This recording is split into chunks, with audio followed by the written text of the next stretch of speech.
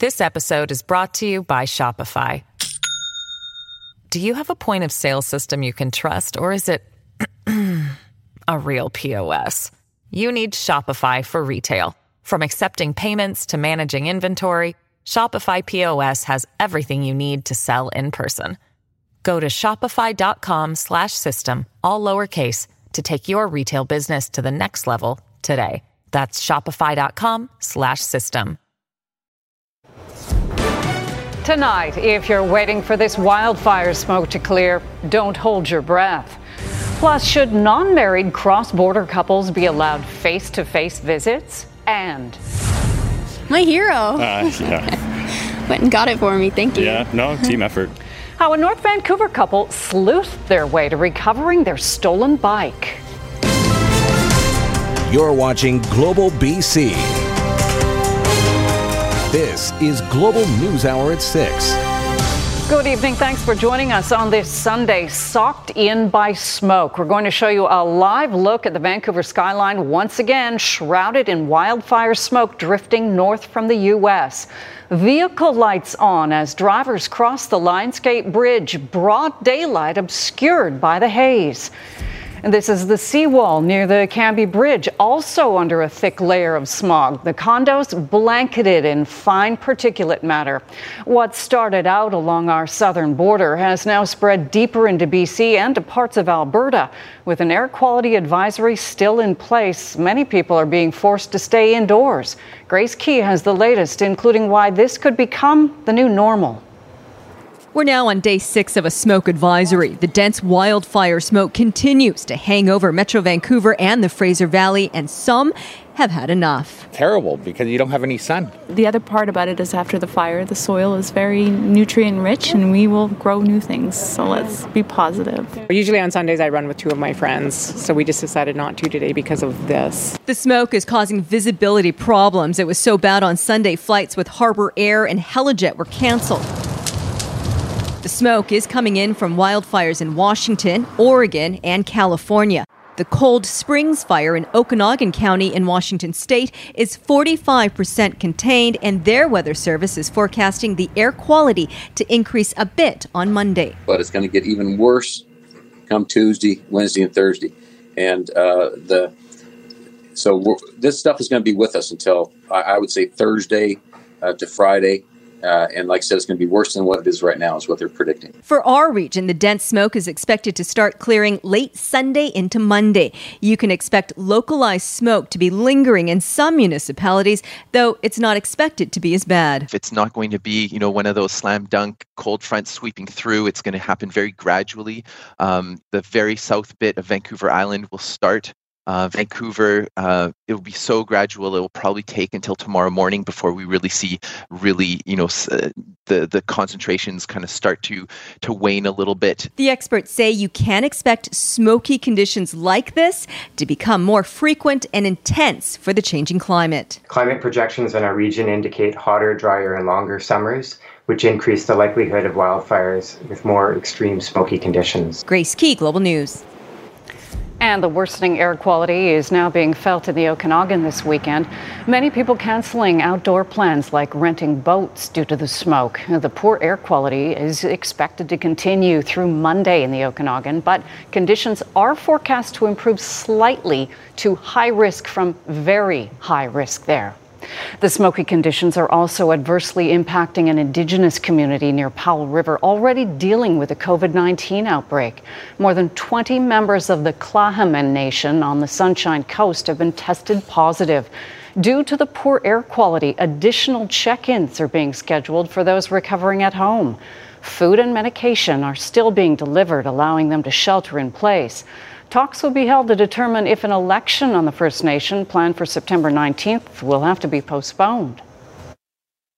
One of the symptoms is a shortness of breath, and I think with how heavy the smoke is here, even the people that are not affected by the COVID virus are kind of getting itchy throats and a bit of headaches from just this heavy smoke. I think everybody in the Lower Mainland probably can understand the same thing that we're going through, but I think it's just another irritant to add to the symptoms that the people are experiencing.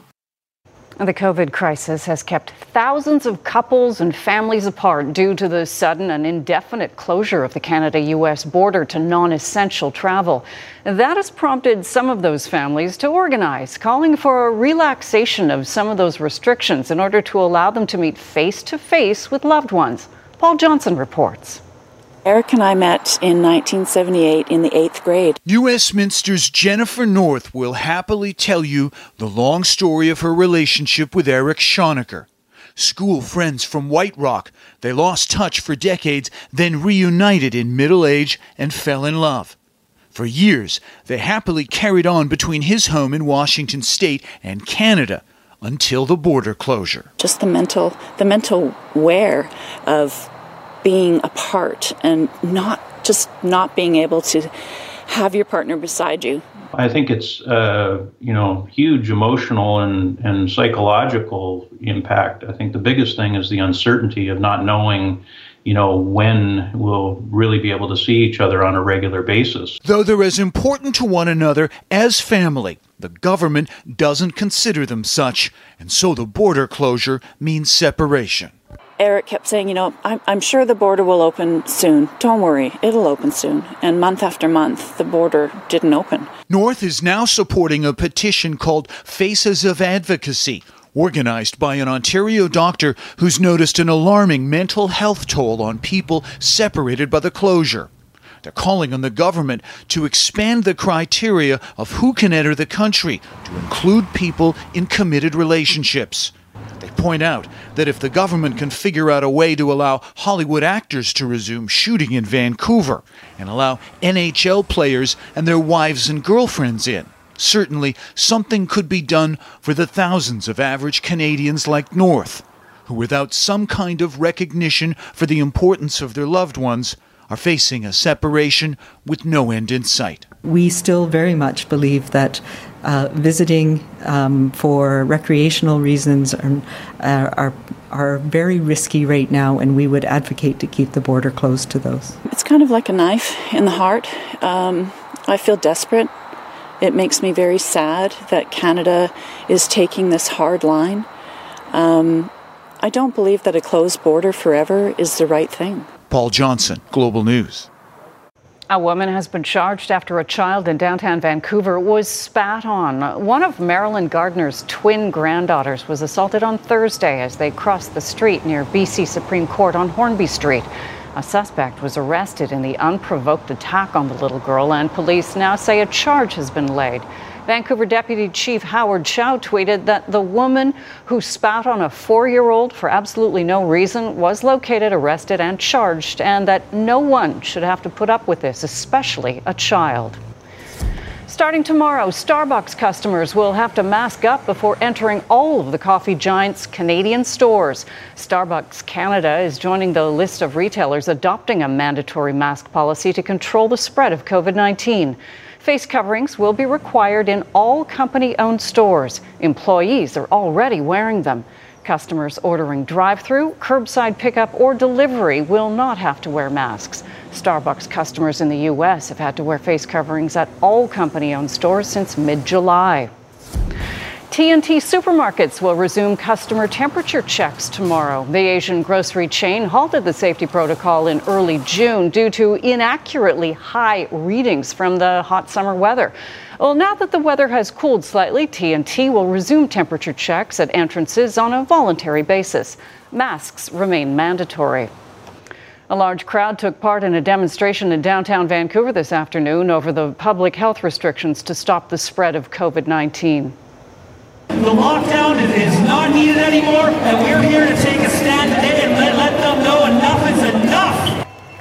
They gathered at the Vancouver Art Gallery this afternoon to protest mandatory mask requirements and physical distancing measures.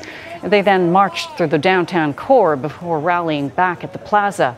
The VPD says the crowd grew to about 700 people. So far, they report no major issues. It's the end of an era for a foodie institution in Surrey. Hello, kids. You brought your own bread with you? Yeah. Whoa! Today was the last day of operations at La Charcuterie Delicatessen, also known as the Sandwich Nazi. Customers flooded in all day to grab their signature large sandwiches and other treats. They all love the owner, despite his brusque manner. After 35 years of serving the public, I guess it's time to retire. And lots of other reasons around, like it's become more stressful to have your own business, especially during Corona or COVID-19. Too many rules and regulation and stress. Well, not quite a year after Strata Councils noticed the cost of Strata insurance skyrocketing and asked for help, the provincial government announced changes to bring about greater transparency in the industry. Legislative Bureau Chief Keith Baldry joins us now. Keith, what are the changes? Not surprising ones, Colleen. This has been hinted at for some time by the NDP government. And again, everything the government does right now is sort of framed against a potential election. This is good news potentially for thousands of people who've seen their insurance costs spike as much as 40%. Alarming numbers for so many people. So here are the changes, 3 of them basically in number. Starting November 1st, it will require 30 days notice for any change to any insurance policy in stratas. There's also commissions earned by insurance agents must be disclosed. That's been a controversial topic. And if they don't, they could face a fine of $25,000 or a corporation could face a $50,000 fine. And finally, those referral fees, which a lot of people didn't even know about that went to strata managers for insurance transactions, are now banned. And that last one, Colleen, takes effective today. So that's effective immediately. The other 2 take effect November 1st. Again, everything the government does, you have to keep in mind there could be an election call. Looking ahead to this week, there is a big government economic recovery plan announcement of $1.5 billion. That's going to be more good news. But tomorrow, Colin, you and I will be on BC One talking about something as we always do, and that's the daily COVID number. And tomorrow it's going to be a big one, folks. We went into the weekend at 111 a day, three reporting days. It could hit 350, which I think will take a lot of people's breath away. We will have to brace ourselves for that. Thanks, Keith. Right. After a delay in the campaign due to the pandemic, the BC Greens will find out tomorrow afternoon who their new leader will be. There are 3 candidates vying to replace Andrew Weaver. Kim Darwin is a Sechelt mortgage broker and entrepreneur. Sonia Furstenau from Shawnigan Lake is currently the MLA for Cowichan, and Cam Brewer is a Vancouver environmental lawyer. Weaver announced in January that he was stepping down as leader and leaving the party due to family health reasons. He is not seeking re-election. Today's Google Doodle honors a Canadian icon. Terry Fox is the subject of the special doodle featuring the work of Toronto-based artist Lynn Scurfield. Google Canada partnered with the artist to depict the start of Terry's Marathon of Hope in St. John's, Newfoundland and Labrador, with inspiration from Canada's Group of 7 landscape paintings. Today marks the 40th anniversary of the first Terry Fox run. Terry's legacy, of course, lives on, with countries around the world hosting Terry Fox runs every year in support of the fight against cancer. Today is World Sepsis Day, a day that has greater significance this year because of COVID-19. Sepsis is a severe immune response to infection. It can very quickly cause organ failure or even death. A group of doctors and scientists at St. Paul's Hospital in Vancouver is at the forefront of the fight against sepsis. Researchers have quickly noticed that acute COVID patients are often sepsis patients. So when COVID patients are hospitalized and have acute respiratory failure, shock, and organ infection, that meets the definition of sepsis. That puts even more pressure on physicians to rapidly diagnose and treat those patients. In Canada, there's about 30,000 people a year who are diagnosed with sepsis. And with COVID-19, those numbers have gone up. Because, as I said, one of the major complications of COVID is pneumonia with sepsis. It's the most feared complication. It's the most severe complication. And so we are seeing an increase in our sepsis cases. What we found was a whole class of drugs that are used extremely commonly in high blood pressure could end up being really effective treatment for COVID-19. Could lead to a decreased risk of hospitalization and a decreased risk of death. So we've set up a series of studies all across Canada and now expanding into other countries where we're testing whether these drugs can actually improve the outcomes of patients, adults, hospitalized with COVID-19. Bike theft is a common crime throughout Metro Vancouver, and too often they aren't recovered. But a North Vancouver couple got their stolen bike back thanks in part to their own detective work. Kristen Robinson has more on how they tracked down the suspect and where police caught up with the alleged thief. Rack back here, and there was fenders that attached here. Stripped of a few parts, Vanessa and Matt McMaster have their bike back. As soon as we heard it was stolen, I thought that was it. We'd never find it. The North Vancouver couple cycle commutes, and their Norco worth $1,500 disappeared from Vanessa's bike cage at work last Tuesday. It's kind of like losing a car. The pair shared a photo of the bike on an online cycling site, and when someone posted about seeing it near the Lionsgate Bridge, Matt decided to keep an eye out as he crossed the span on his ride home from Vancouver.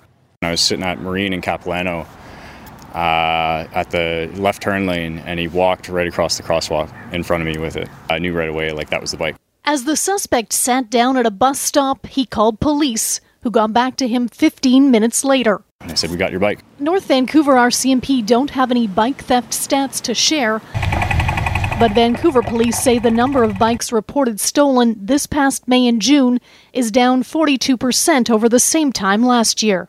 I think the police stats are a little off of reality. Anecdotally, I would say it's as bad as it's ever been. Reckless Bikes owner Paul Dragon suspects 25 to 40% of bike thefts go unreported. And I think it stems from having lost a bike or two previously that they've never recovered. And so now there's a feeling of why bother? A lot of those bikes do not stay in Vancouver. They go out. They go south. They go east. Still, he encourages cyclists to register with the VPD's 529 program and to report bike thefts. The McMasters are glad they did. It was lucky he got on a bus, because at least where he got on, he was trapped. RCMP stopped the bus on the Lionsgate and arrested the alleged bike thief. The bike handed back to the couple because they had the serial number. My hero. Yeah. Went and got it for me. Thank you. Yeah, no, team effort. Kristen Robinson, Global News. A Creston couple is sharing what they consider a minor miracle during Monday's windstorm. I think we were shocked right away, and then it was like we were numb. We got out and looked at it and basically said, I guess we got to walk home because the truck isn't going anywhere. Wow, what's left of Jackie and Ron Ramage's truck is sitting in their yard. The pair were camping when the winds picked up Monday, so they packed up to drive home, but they didn't get far. The couple had to stop on Highway 3A near Creston, where the wind toppled dozens of trees and blew power lines onto the road. When they backed up to turn around, a massive yellow pine crashed down on the bed of their pickup truck, missing them by inches. When I got out, that's when I realized how big it was. Then from there, we proceeded to walk in the windstorm to get to Cedar. And trees are falling down all around us. You could hear them falling in the bush as we're walking. And some were across the highway, so we had to walk over them and around them. It was quite weird. I think about it now, and I'm still kind of blown away that we went through that. It was an adventure, and I think our lives were spared more than once that day. The wife of former Prime Minister Jean Chrétien has died. Hélène Chrétien died peacefully Saturday morning, surrounded by family in her Quebec home. She rarely spoke in public, but behind the scenes, she was her husband's most trusted confidant, advising him on key decisions. She also helped save the Prime Minister's life, coming face to face with a knife-wielding intruder who broke into their Ottawa residence. Hélène Chrétien came from humble beginnings in Shawinigan and met her future husband on a bus when she was 15 years old. They married 6 years later and celebrated their 63rd wedding anniversary this week. The cause of death has not been made public. Hélène Chrétien was 84 years old. Earlier, we showed you how wildfire smoke is impacting us here in BC. Well, have a look at a satellite image of California a year ago yesterday. Now, this is what it looked like yesterday, a blanket of smoke. And that's just California. In the wildfires that continue to ravage the U.S. West Coast, at least 33 people have been killed, and that number is expected to rise, with many still missing. Tonight in Oregon, devastation and desperation after scenes like this. A massive fireball exploding. 1 million acres burned, 16 active fires, and at least 10 dead. Entire towns in ruins, dogs searching for bodies, thousands evacuated and sheltering in parking lots. I was just paralyzed. I didn't really realize it was happening. It feels like Armageddon. Cecile Reynolds lost everything. We didn't have a destination. We didn't know where we were going. We just left. The single mother now staying with her boys at a hotel. Their town leveled, their home gone. Remember, the fence was right there. Her son Dominic struggling to understand. I was feeling sad and scared at the moment because I knew that we were going to most likely lose our home. Thousands also lost their homes in California. Overnight, firefighters recovered 3 bodies from the North Complex fire. Now more than a quarter contained. Conditions have improved and progress has been made, but that can all change and quickly. Fire crews are hosing down hot spots here by the highway. They're really concerned the winds could pick up tonight. Residents far from the front lines are also feeling the effects. The toxic haze so bad, fears the San Francisco 49ers would have to cancel their season opener. And for Steve Peterson and Leslie Porteous, this has been a 2-year trauma. The PTSD is bad. It's terrible. 2018, the couple lost their home to the Paradise Fire. They've been homeless ever since. 4 days ago, their campgrounds were evacuated because of the smoke. And we need help. We absolutely do need help. Well, from wildfires on the west coast to flooding on the east, heavy rain from Tropical Storm Sally began pelting Miami last night. The storm is expected to strengthen over the next few days and is forecast to become a hurricane by late Monday. It's then expected to be a Category 2 storm at landfall near New Orleans Tuesday morning. Tropical Storm Sally is the 18th named storm of the 2020 Atlantic hurricane season. In Georgia, a white sheriff's deputy was fired today after being caught on camera brutally restraining a black man during a traffic stop. And a warning, this video is disturbing. It's yet another shocking video showing white police officers violently restraining a black man in front of his family. Multiple videos show Clayton County, Georgia deputies pinning Roderick Walker to the ground. One punches him. A deputy also complains Walker bit his hand. A child screams for his father. Walker lost consciousness twice during his arrest, according to his lawyer. There doesn't appear to be any video that shows what led up to the incident, but Walker's attorney said it was completely unprovoked. What the video and the evidence in this case is undisputed is going to show, and has shown, is that Roderick was doing nothing wrong. Walker's attorney said someone was driving Walker, his girlfriend, and one of his children when police pulled the car over for a taillight violation. When deputies asked Walker, the passenger, for his ID, he asked why. They became upset when he inquired, like every American citizens have the right to inquire, why are you asking me for my ID? I'm not driving. Walker's attorney says the deputies then asked him to leave the car. It's unclear how the episode became violent, and authorities have not said why the car was pulled over. Walker is in a jail hospital charged with 2 counts of battery and 2 counts of obstructing law enforcement, and the sheriff says he has outstanding warrants for other incidents. But Walker's lawyer and family say it's the police who need to face justice. I just want my son home because he was beaten real bad. He did nothing wrong. I haven't talked to him since Friday. Today, the Clayton County Sheriff's Office said the deputy who punched Walker is being terminated for excessive use of force and turned the investigation over to the district attorney's office as protests tonight grow. Matt Bradley, NBC News. Los Angeles police are on the hunt to find a suspect who shot 2 LA County Sheriff's deputies last night. Officials have now released video appearing to show the moment it happened in hopes of finding the suspect. The Los Angeles County Sheriff's Department released this surveillance video, which appears to show a suspect with a gun walking up to the patrol car. We've paused the video after the suspect raises the gun to the car. The 2 deputies, a man and a woman, both suffered multiple gunshot wounds and were rushed to hospital in critical condition. The suspect is at large. The 2 deputies were doing their job, minding their own business, watching out for the safety of the people on the train and seeing somebody just walk up and just start shooting on them, it pisses me off. It dismays me at the same time, and there's no prettier way to say it. You're watching Global News Hour at 6. Not every story out of the U.S. wildfires is tragic, and Gertie here is proof. We're going to have her story after Yvonne's forecast. But first. Oh my God. Last night, we showed you a pod of whales that surfaced in the waters off Campbell River. It's Port Moody's turn tonight. Boaters in the waters off Indian Arm spotted this pod of killer whales surfacing yesterday afternoon. The operator of the boat killing the engines before the magnificent creatures came right up to them for an unforgettable sight.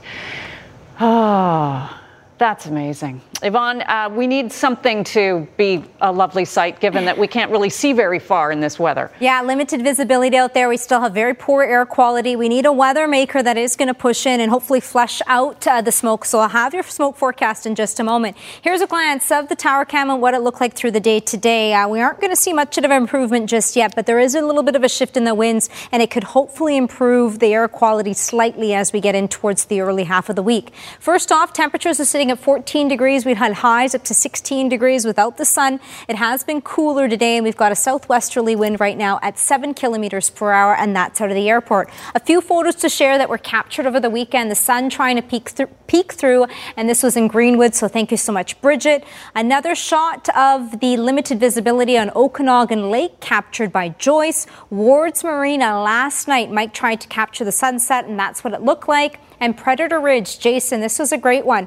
Above and then below 12 hours later to show the difference that we've been seeing across the province. Now, the gray areas of Smoky Skies Bulletin is blanketing the province, even stretching in towards the central interior and the northeastern corners. Now, for the northeastern corners, there is that instability with a slight chance for some showers. Most areas, though, we are going to continue to see that widespread smoke. We've had a southerly flow over the weekend, and that's been pushing in and pumping in all the smoke across the province. Now, we're hoping to see a bit of a shift in the winds tomorrow to more of a southwesterly and westerly flow. And that could give us a bit of an improvement with the air quality. It'll be brief if we do see it from Monday and Tuesday. A bit of an improvement, especially in comparison to today. Today was definitely the worst day out of the weekend. So slight improvement for Monday, potentially leading in towards Tuesday. And then the smoke is going to pick up once again on Wednesday. So we're not out of the clear just yet. A heads up if you are making plans for the week, Wednesday, Thursday, Friday. It is going to increase, especially along the south coast. This is the satellite imagery that actually just captured off of the University of Washington. We can see that smoke and the smoke forecast, and this was taken by Environment Canada. Now, for firesmoke.ca, the smoke forecast is showing us a little bit of a break, so that'll be once again for Monday and potentially into Tuesday. And on Tuesday across the south coast, we may see a few isolated showers. Not enough to flush out the smoke, but it'll be a touch cooler for a few areas along the south coast as well. So the northern half of the province for tomorrow, temperatures will be up to 17. We're seeing some wet weather for the northeastern corners of the province. It's widespread smoke that's pushing in across the central interior, and a target for the smoke tomorrow with the winds will be for the southeastern corners, the Columbia and Kootenay. Smoke, heavy smoke, and that'll be pushing in towards the southern half for all areas. Now, especially along the border, we'll be keeping a close eye, and that'll intensify for Tuesday, Wednesday, and Thursday. Soyuz will bump up to 25 as the high. Whistler tomorrow closer to 17 degrees. So we are going to be looking at the winds tomorrow, hopefully a bit of a shift to southwesterly winds, a bit of an improvement in the air quality. But again, a reminder, if you do have any respiratory issues, please be very diligent and careful and limit the amount of time that you're spending outdoors. Tuesday, we could see a sprinkle, very light in terms of precipitation, and then heavy smoke once again. So a heads up for Wednesday, Thursday, Friday. Colleen? Okie doke. Thanks so much, Yvonne. Gertie, the donkey, excuse me, is safe and is about to be reunited with her owners after the massive creek fires forced evacuations through central California. Hi, sweetie. Oh, Gertie. The donkey was in the care of neighbors as her owners were out of town on business when everyone was suddenly told to leave the area. Gertie ended up being left behind alone in a field. A local police deputy on patrol found her and was eventually able to contact her owners. And sheriff's deputies searching through burned homes in Central California on Friday found a puppy in the debris. The little guy was treated for minor burns at a local vet clinic and is said to be okay. The deputies decided to name him Trooper. Aww. See, happy stories do come out of the fire. We're both Gertie and Trooper. Yeah. Tough little trooper. Very nice. Yeah. What do you got coming up there? Well, first NFL Sunday of the season, no fans in the stands, but I think a lot of people watching on TV, especially the Seahawks, who opened in Atlanta. Very impressive outing, especially from Russell Wilson, who he's never missed a game ever in his Seahawks career, and he was right on today. So highlights of that and other NFL stuff, and we will see if Brooke Henderson and Eugenie Bouchard could win their respective tournaments as well. Okay, looking forward to it. Thanks, Bear. As we head into flu season, you may find yourself asking yourself, do I have the flu or is it COVID? Well, a look now at the similarities and differences in the symptoms and what you need to do if you experience any of them. So we're just gonna swab a couple times. It's a question many of us will face this fall and winter. Is it COVID or is it the flu? Being able to tell the difference of what you get and being scared that you might have something when it's something simpler like a cold. Both influenza and COVID-19 are highly infectious respiratory illnesses, and Dr. Jason Quirquino with One Medical in Beverly Hills says the symptoms of both are very similar. We're talking fever, chills, muscle ache, cough, fatigue, shortness of breath, runny eyes, runny nose. But there is a key difference. The incubation period for the flu is quick, about 1 to 2 days from exposure. With COVID, it can be anywhere from 2 days to 2 weeks. One of the symptoms that we don't see with flu, influenza, we do see with COVID-19 is that loss of sense of smell and taste. That could be one of the key distinguishers. Dr. Quirquino says early research has shown that COVID is more contagious than the flu. But this flu season, if anyone comes down with a fever in your home, everyone who lives there should self-quarantine until the symptomatic person gets a negative COVID test.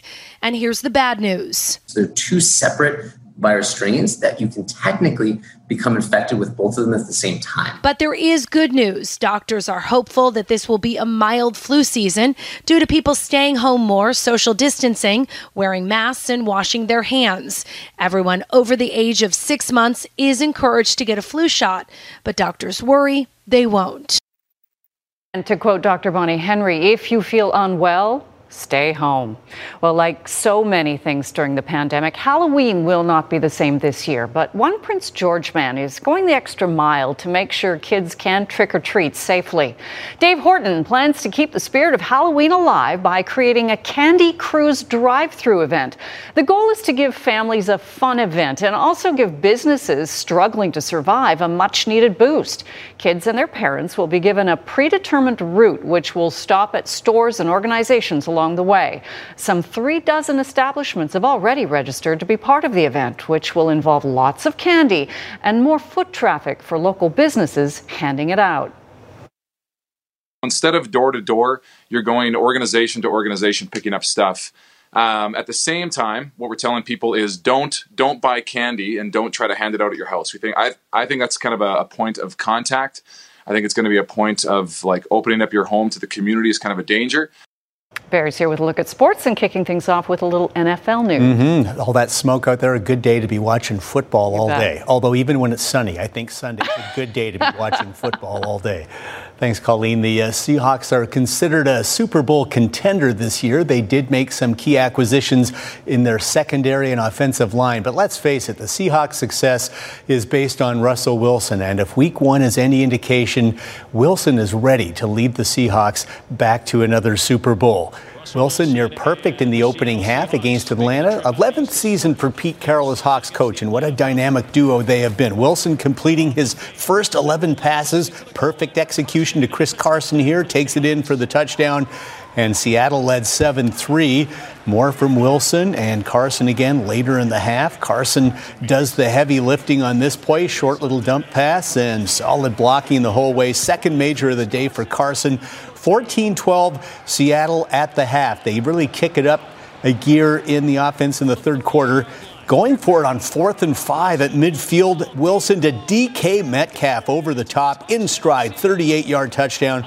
Does anyone throw the deep ball more accurately than Russell Wilson? That was poetry. 21-12 Seahawks. One of the new additions on offense, veteran tight end Greg Olsen, 13-year career with the Bears and Panthers. His first TD as a Seahawk, 60th of his career, and it was 28-12 after 3. Seahawk defense stopped the Falcons 4 times on 4th down, including this sack of Matt Ryan by another newcomer, Benson Mayowa.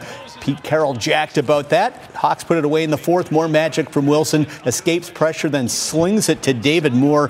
Wilson, an incredible 31 of 35. They'd punch it in for the touchdown a play later. 31 of 35, 322 yards, 4 touchdowns, 143.1 quarterback rating. Impressive in the opener as they beat the Falcons 38-25. Now elsewhere, after 20 seasons in New England, Tom Brady making his debut as a Tampa Bay Buccaneer in New Orleans against Drew Brees and the Saints. First quarter, Brady's first drive as a Buc sneaks it in for the touchdown. Good start, 7-0 Tampa, but the Saints led 17-7 at the half and early third. Brady intercepted by Janoris Jenkins, takes it all the way back, 36-yard pick six, 24-7 Saints, one of 2 picks on the day for Brady. Brees had a pair of touchdown tosses, this one to Emmanuel Sanders as the Saints win 34-23. Brady did have 2 TD passes, but he takes his loss in his first game as a Buc.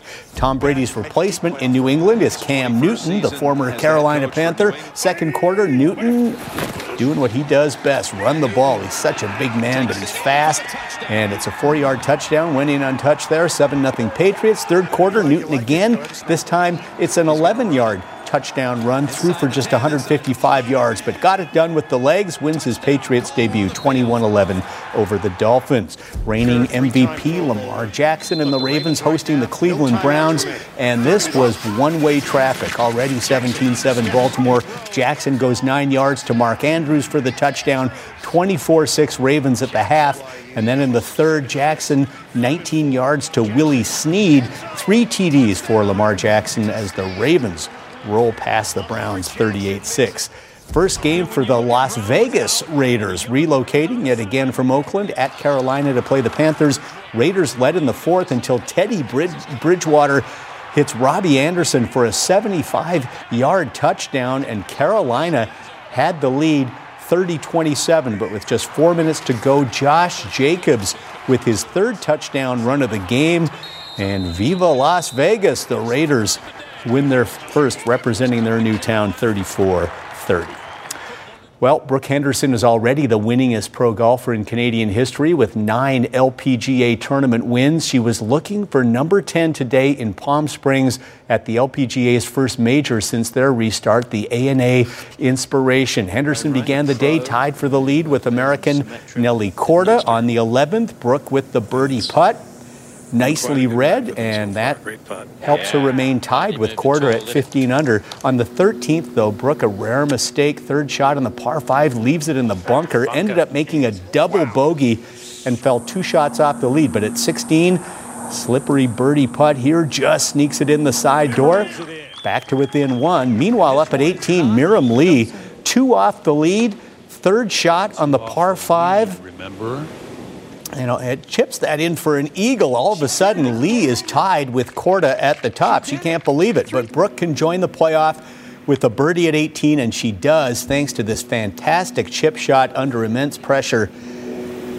She would tap that in for the birdie, so it's a 3-way playoff between Korda, Henderson, and Miriam Lee. First playoff hole, Brooke with the chance for the birdie, but just yanked it a little bit, so it's a par. So that opens the door for Miriam Lee, and she walks right through, knocks it in for the win. Out of nowhere, really, Miriam Lee wins the ANA Inspiration. A tough one for Brooke, but still a good battle down in the desert. Canada's Eugenie Bouchard in her first WTA final since 2016, looking for her 2nd career win.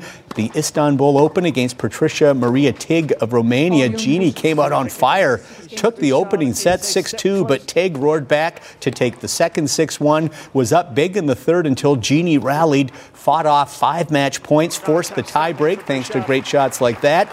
Bouchard led the tiebreak 4-love, but unfortunately Tig won the next 7 points as Bouchard falls in 3 sets, but perhaps her most positive week in tennis in 4 years. Hopefully she can build on it. it. U.S. Open men's final, Dominic Thiem of Austria versus Alex Zverev of Germany. Both men looking for their first Grand Slam title.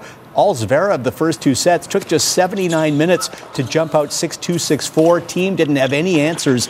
But in 5-set matches, it can turn quickly, and it did. Thiem won the third set, and then check out the athleticism here. Great stab volley at the net, recovers, and then will put away the winner. Thiem takes the fourth set. We go to a fifth and deciding. Now, it goes to a tiebreaker, but it was hot and humid. Thiem cramping up as they near the 4-hour mark. Called in the trainer. What a way to lose your first major championship, but he digs down and hits the winner, and on wobbly legs, Dominic Thiem gets his first ever Grand Slam title, winning the U.S. Open. Hockey now, Game 4, Eastern Conference Final. Matthew Barzal and the Islanders looking to even things up with Tampa. No goals until mid-second when there were 3 scored in a 27-second span. Lightning got their goals 12 seconds apart. Andre Palat finishing the great feed from Nikita Kucherov, 2-1 Tampa after 2. Then in the third, Braden Point nets his 7th of the playoffs. Lightning win 4-1, lead the series 3-1, Game 5 on Tuesday. NBA playoffs, Kawhi and the Clippers with a chance to advance to the conference final for the first time in franchise history, but they're 0-6 in previous attempts. Clippers led by 18 in the third, but then went 6 minutes without a point. Jamal Murray with the throwdown, Nuggets down 2 after 3. Denver dominated the fourth, outscoring LA 34-19, 64-35. They outscored them in the second half, and Denver forces Game 7 with the 111-98 win. And baseball today, Blue Jays and Mets from Buffalo. Toronto continues to play very solid baseball. Bases loaded for Santiago Espinal, and he unloads them.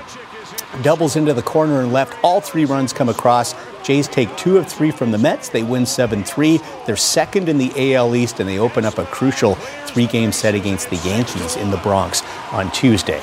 And we're not done yet, because the Whitecaps have just taken the field against Montreal. Highlights of that one. This episode is brought to you by Shopify. Do you have a point of sale system you can trust, or is it a real POS? You need Shopify for retail. From accepting payments to managing inventory, Shopify POS has everything you need to sell in person. Go to shopify.com/system, all lowercase, to take your retail business to the next level today. That's shopify.com/system. At 11. Well, we know that a lot more people are working from home these days, and that can pose some challenges, and some of them are being caught on camera. While doing a live interview about the pandemic and Brexit, pretty serious stuff, a British MP was interrupted repeatedly by his 2 young children. Here's how he handled it. Frankly, having a new snoopers charter is, I don't think, exactly what we need. And sorry. Adam, can I come downstairs in a minute? Yeah, I'll do your face painting in a minute. Apologies. And actually, if you see the results, there isn't much different. Well,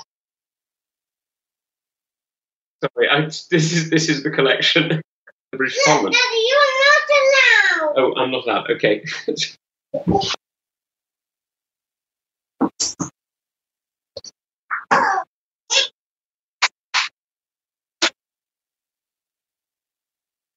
Well, look, governments are always trying to balance conflicting pressures between national and international law. But I'm not going to go into the details of that on your show. Look, please, children, if you're going to jump on the bed, I'm terribly sorry. We've now got jumping on the bed. This has gone completely out of control. I love that he kept his sense of humor. What else are you going to do, right? I guess the other thing is to lock the door, but he'll learn. He will learn that for next time. Yes, exactly. One quick look at weather, Yvonne. We're still looking at smoke tomorrow through the week. Do be careful and diligent out there as well. All right. Thanks so much. That is the News Hour for tonight. Jordan's here at 11. Thanks for joining us. Have a good night.